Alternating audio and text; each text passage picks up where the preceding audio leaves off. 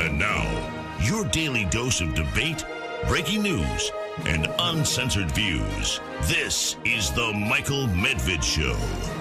And another great day in this greatest nation on God's green earth. A great day when at least there appears to be some progress. Most people would consider it to be progress on the application of the law, equal justice, to the president's son.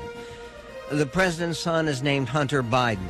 And I say the president's son because Jeremy Steiner, Pride of Hillsdale College, just made a profound point, is when you say that and you think about it, and you think about the kinds of crimes to which the president's son, Hunter, has now been indicted, where he is facing investigations and charges of every kind, it's deeply serious, and it's terribly disturbing. And one can understand why President Biden would say, well, I love my son and I forgive him. But he's said beyond that. He said that he's proud of him. And today, Hunter Biden was indicted in Delaware federal court on 3 counts tied to the possession of a gun while using narcotics. This is a very serious matter.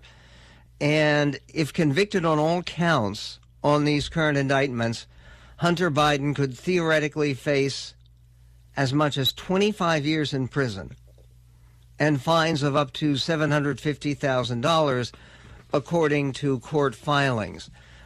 Is this going to reduce or increase the push for an impeachment investigation and a push for an impeachment inquiry, which would probably lead to hearings by the House Judiciary Committee and the framing of articles of impeachment against President Biden during these last months? And we're coming into that period, really, because President Biden will have a year to go once we get to January. And is it possible that most of that time between now and January of 2025, when Joe Biden is still president, that his presidency will be dominated, will be shadowed by this pursuit of impeachment? Yes, that is possible. Is that a good thing in any sense? There is the story that comes out on CNN this way about the question of impeachment and Hunter Biden and what his future is. All of this pertains to a remarkable book that we're going to be talking about, which is called The Four Tests: What It Will Take to Keep America Strong and Good. There are, unfortunately, lots of people, according to many, many public opinion surveys, who don't believe that America is strong right now and have really deep questions about whether America is good. How do you deal with those questions? How do you pass the 4 tests? We'll be talking to Daniel Baer, who is Vice President for Policy Research at the Carnegie Endowment for International Peace. Does a strong United States foster international peace? Of course it does. But we will get to that on the Medved Show. We'll also be talking about a courageous piece by a very well-known liberal who is going completely against the common talk by liberals pertaining to the importance, the significance, the primacy of marriage.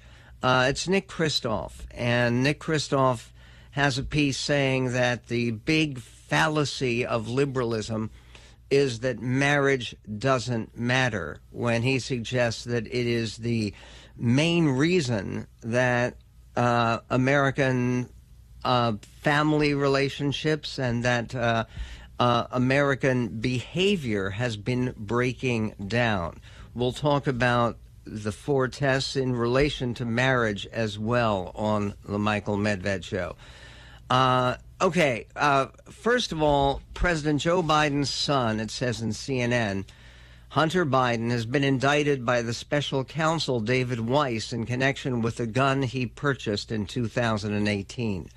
Now, just a word of background on David Weiss. It's true that he has just been appointed special counsel, but he was a U.S. attorney selected by President Trump and assigned by President Trump to do the investigation of Hunter Biden. And after Biden took over, he didn't do anything to call off the investigation of his son, and that is to his credit. David Weiss continued, but that investigation dragged on for 5 years, and now finally there are some direct indictments that look like much more serious consequences for Hunter than the sweetheart plea deal that he had agreed to with David Weiss earlier. The charges include making false statements on a federal firearms form and possession of a firearm as a prohibited person. Why was Hunter Biden a prohibited person? Because he was a drug addict. He said in his memoir that at that period of his time when he bought that gun, he only owned it for 11 days. But when he bought it, he was using cocaine every 15 minutes, he said. It's amazing he survived.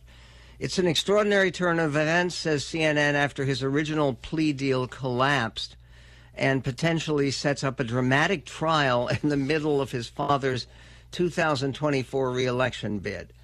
I don't really believe this will go to trial. I think it's extremely likely that Hunter Biden will strike some kind of plea bargain, plea agreement that doesn't send him to jail for 25 years, but may cost him a great deal of money and, of course, worldwide embarrassment.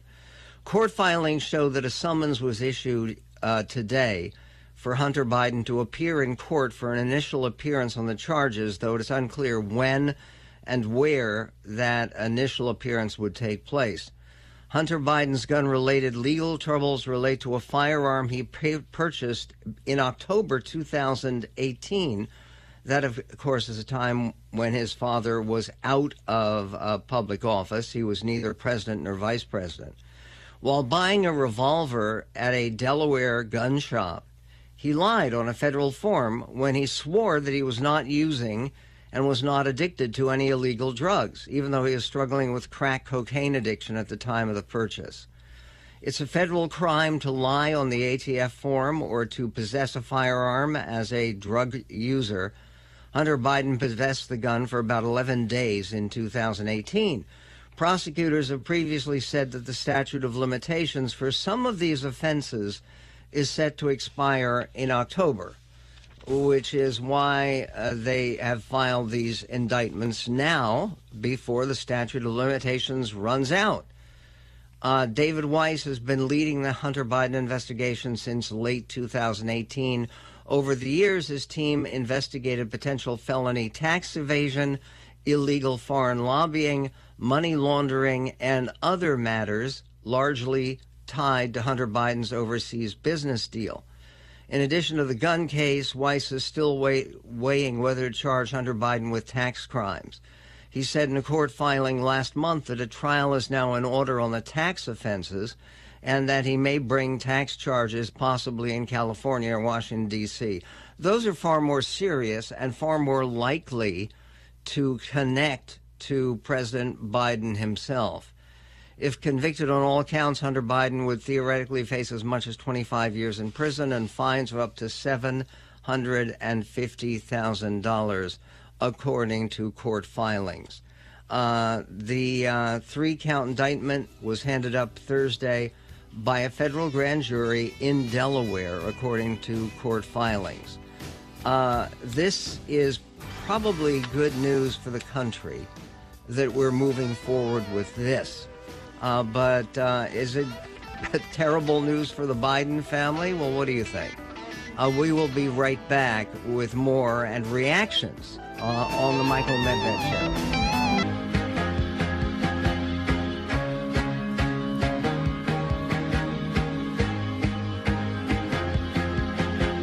God help me, I'm addicted to The Michael Medved Show.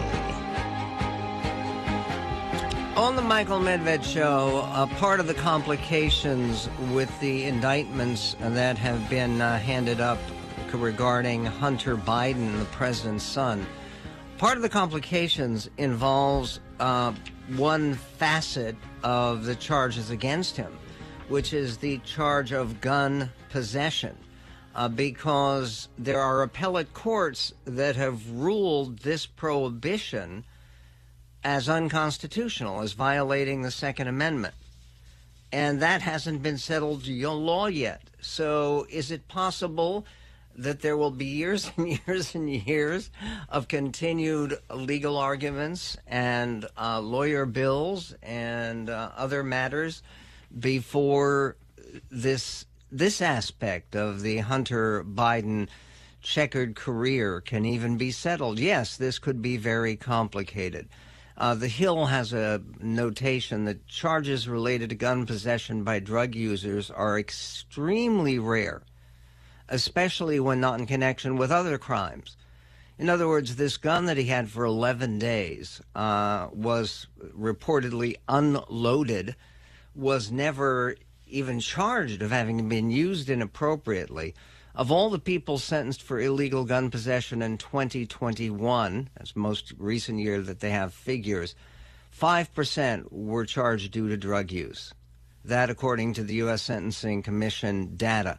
A federal appeals court, meanwhile, recently found longstanding bans for drug users didn't stand up to the new standards for gun laws set by the Supreme Court. It's terrific, and it's terribly sad. Now, all of this has to do with Hunter Biden's life falling apart completely in 2018. 2018 was 2 years before the year when Joe Biden decided to come out of retirement.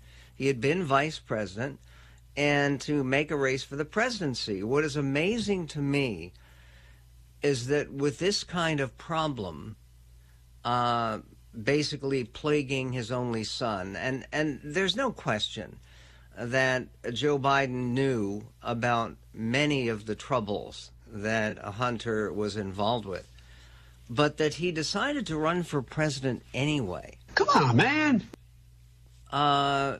It's problematic. The three charges against Hunter Biden, and then we'll play a reaction by Andy McCarthy and by James Comer, who's been leading one of the investigations by the House Oversight Committee of Hunter Biden and his laptop and the rest of it.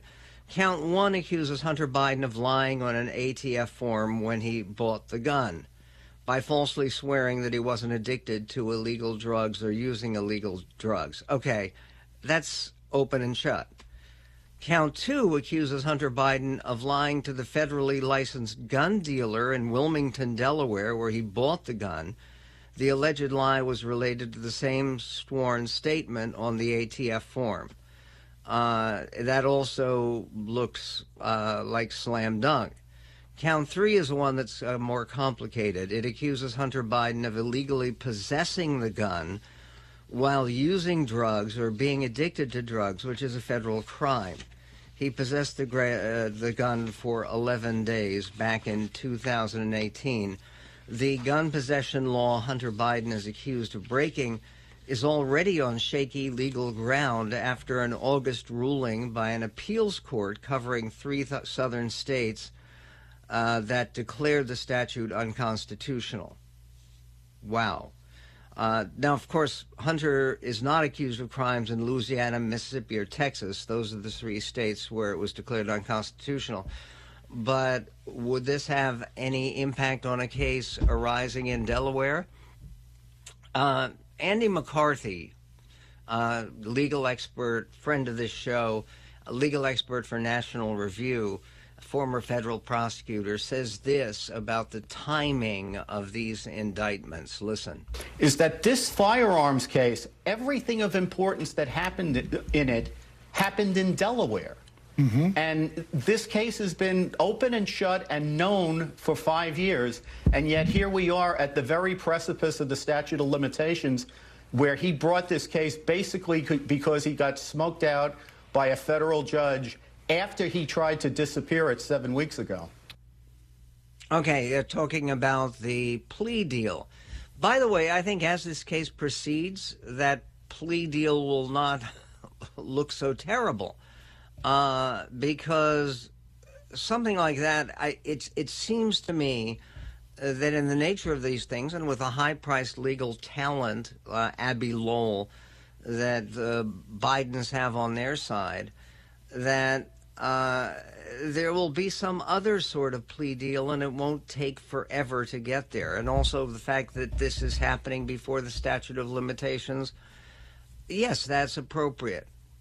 And James Comer, the congressman from Kentucky, who's chairman of the House Oversight Committee, also made a very solid point about why, of all the misdeeds and the shady money and the dubious influence peddling and the foreign lobbying and all of the other aspects of Hunter Biden's very checkered, very sleazy career, this one aspect of his wrongdoing has a uniqueness to it that James Comer emphasizes. Listen. That's one of about a dozen crimes that Hunter Biden's committed.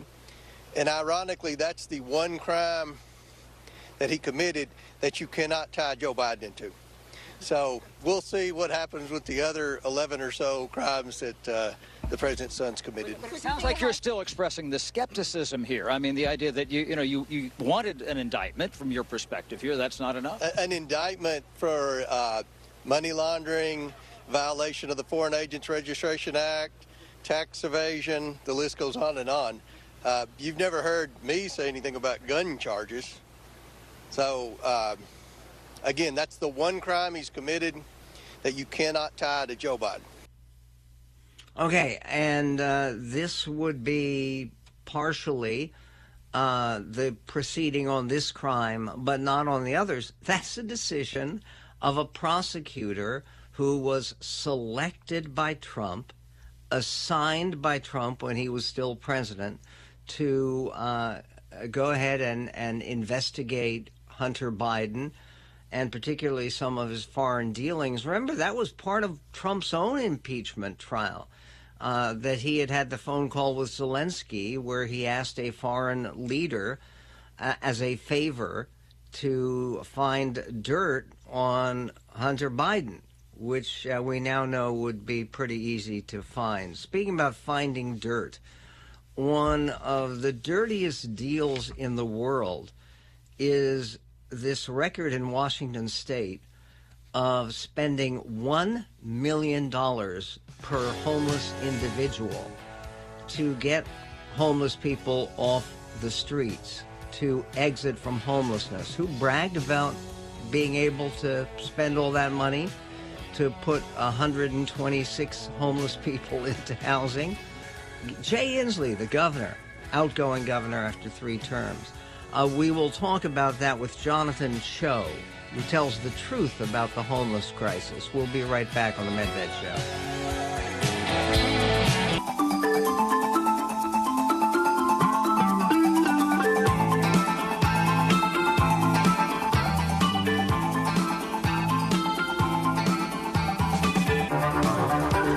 And on the Michael Medved Show, Monday afternoon, the governor of the state of Washington now closing out his 3rd term, believe it or not. I mean, 3rd term, that's Franklin Roosevelt only lived to serve 3 terms. Jay Inslee is the governor of Washington.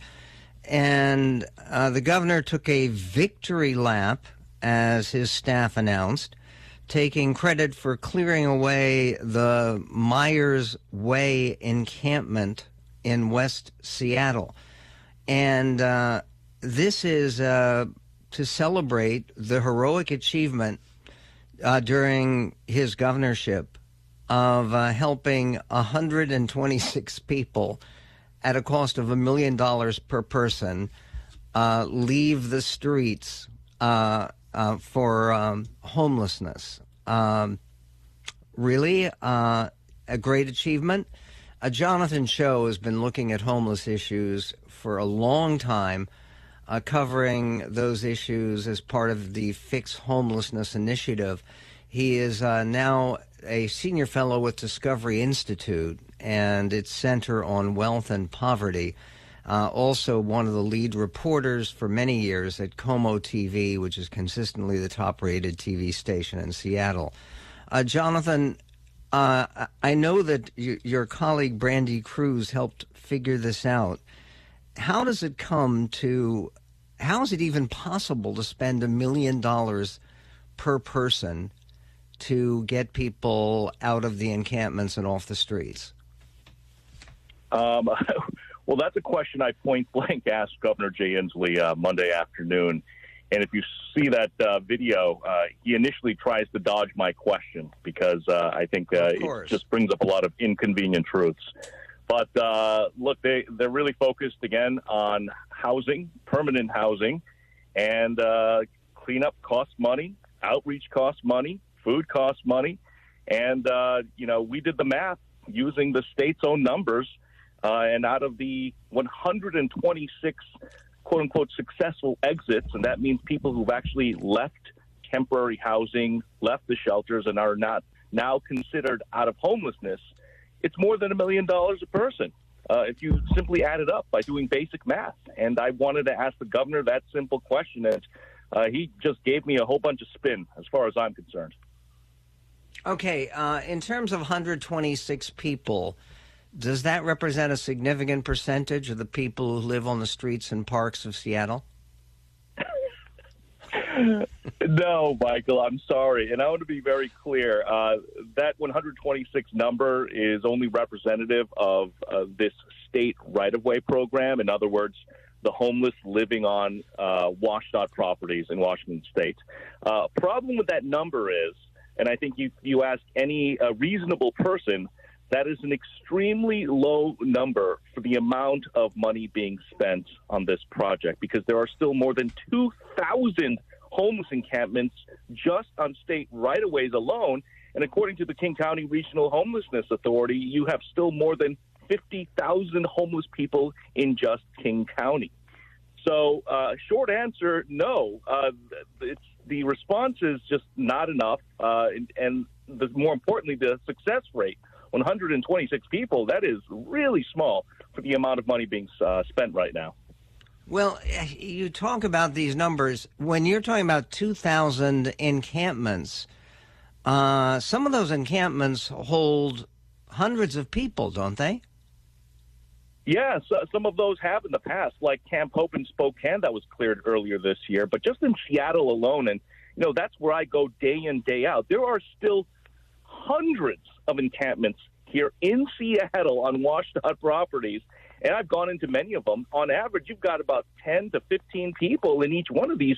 You do the basic math.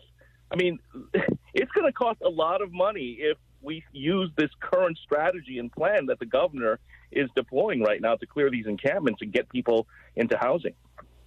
Okay, now you're talking about spending all of this money.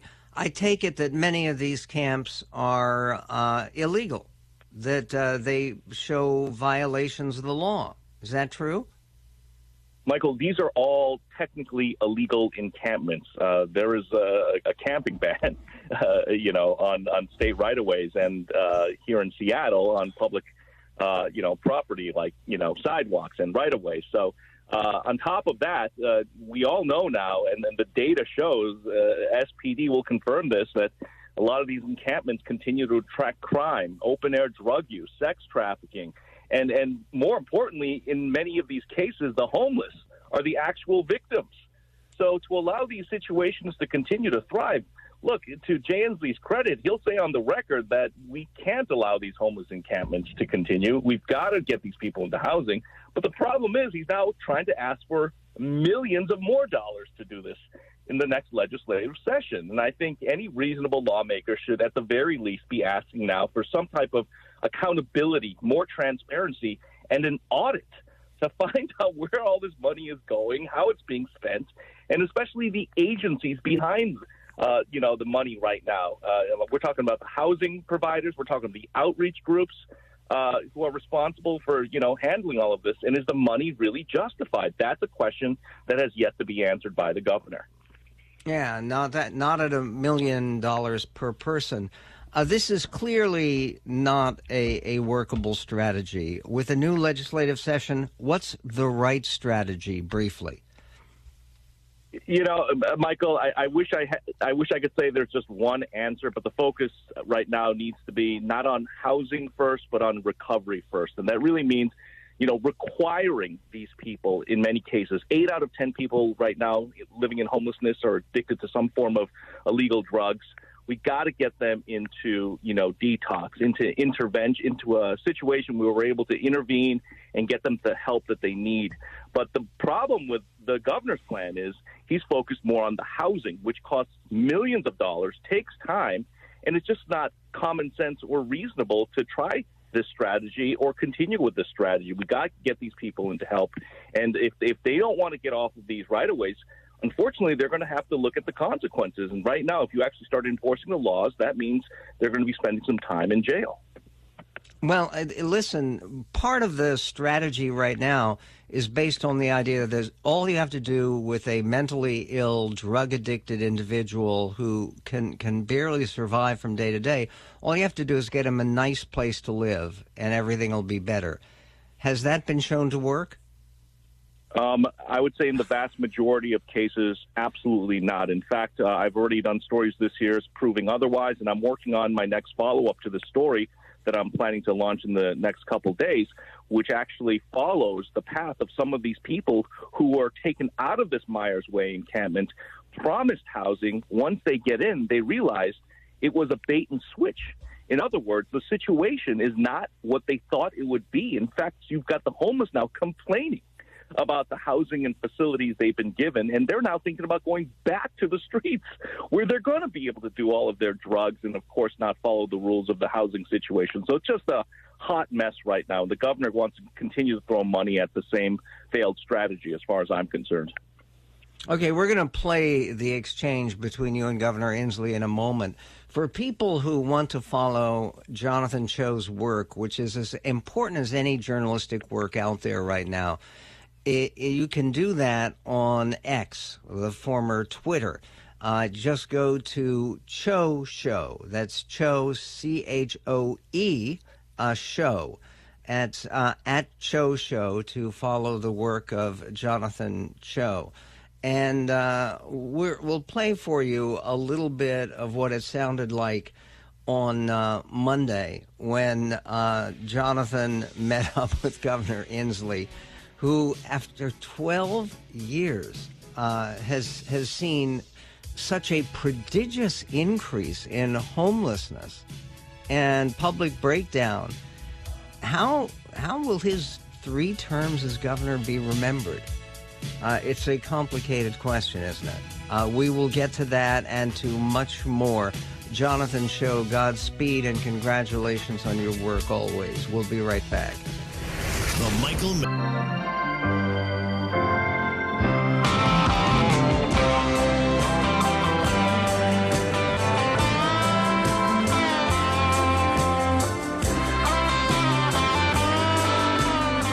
And on the Michael Medved show, Jonathan Cho, who we just spoke to, spoke to Governor Jay Inslee, finishing his 3rd term as governor of the great state of Washington.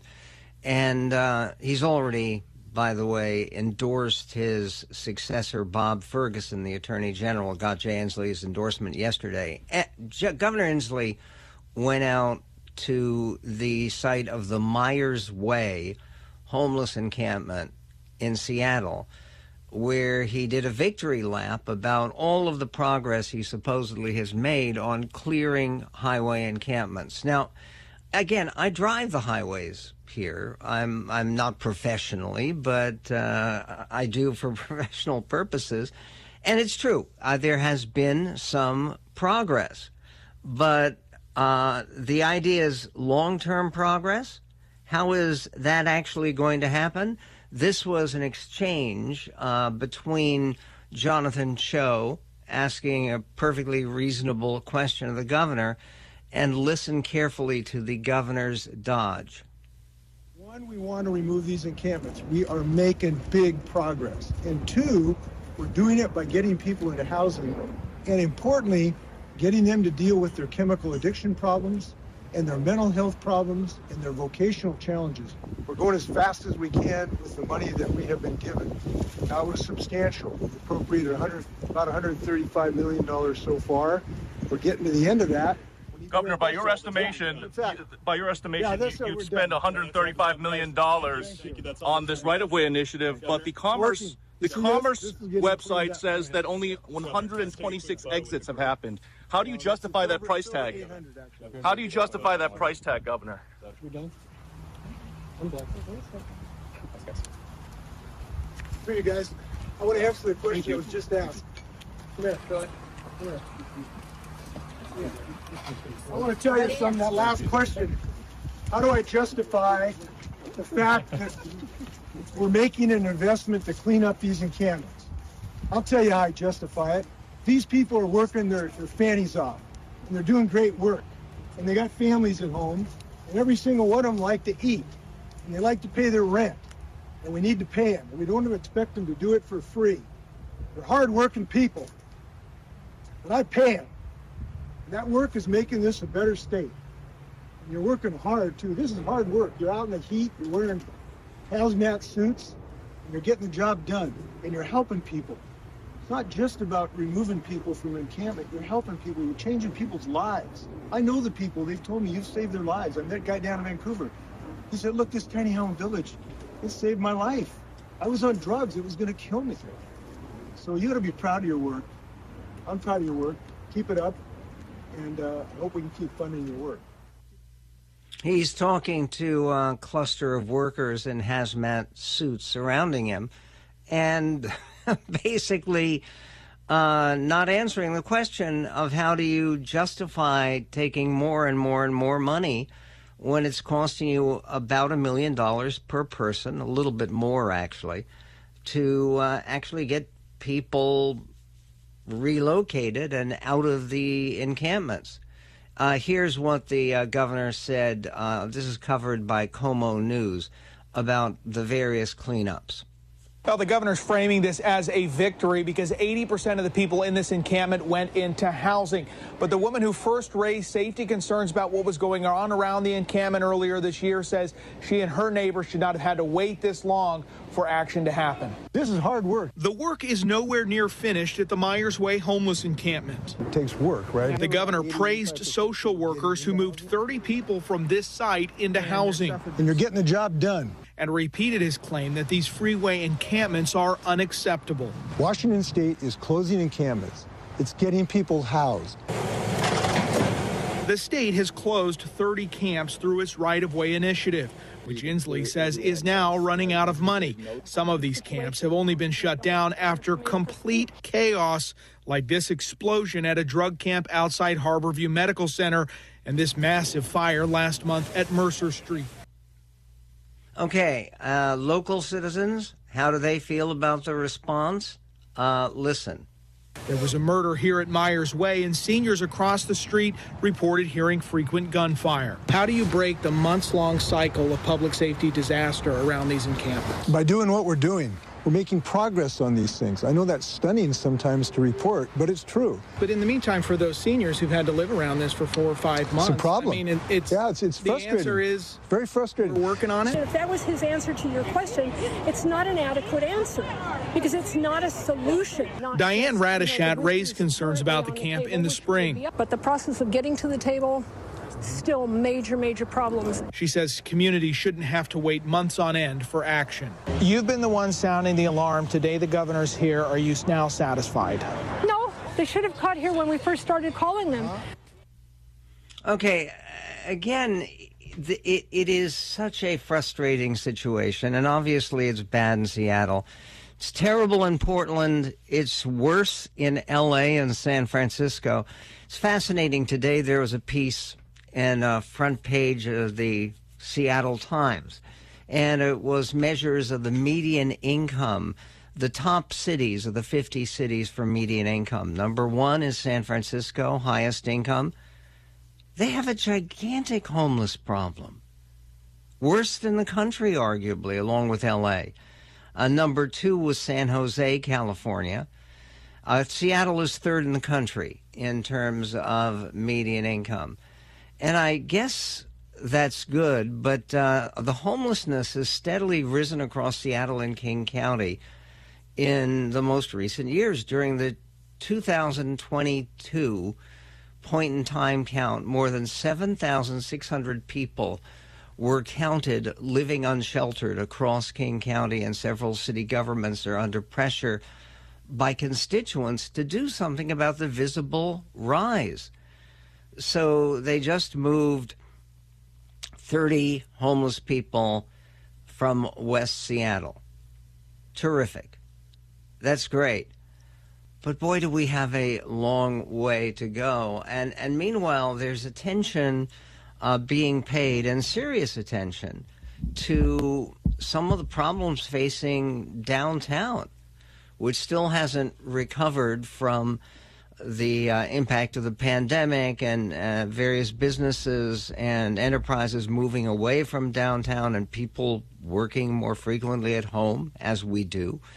All of this going on, and it would honestly be one of the most important things imaginable in terms of our political discourse to pay more attention to this issue than it's getting.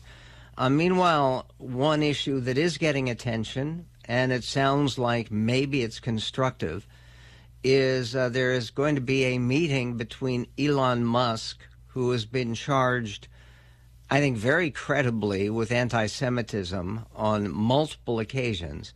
He has agreed to meet with the Prime Minister of Israel. Israeli Prime Minister Benjamin Netanyahu is expected to fly to the heart of Silicon Valley on Monday. That's right after the Jewish holiday of Rosh Hashanah, to meet with ex-owner Elon Musk in an effort to help ease an escalating crisis over anti-Semitism on the struggling social media platform.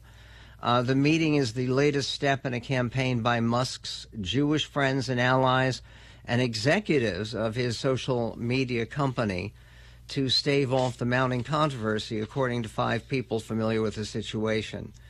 This is reported in the Washington Post. Netanyahu is coming to the United States for the annual meeting of the United Nations General Assembly next week. The San Jose trip was added to his agenda at the last minute. The latest crisis, one of many in the drama-filled 11 months since Musk bought the company then known as Twitter. Has it only been 11 months? Doesn't it feel longer than that? Because there have been so many disasters reported with Twitter. This was sparked by a September 4th tweet in which Musk accused a prominent Jewish organization, the Anti-Defamation League, of trying to kill the platform, that would be Twitter X, with false accusations of anti-Semitism. Since then, Musk has issued more than a dozen tweets critical of the Anti-Defamation League, saying the 110-year-old human rights organization was largely responsible for a 60% drop in advertising revenue, and that he was planning to sue the group. Well, just what the Israeli prime minister needs, facing criminal charges of his own, a very tense political divided situation at home. Maybe he'll make some progress in Silicon Valley during his visit to this greatest nation on God's green earth.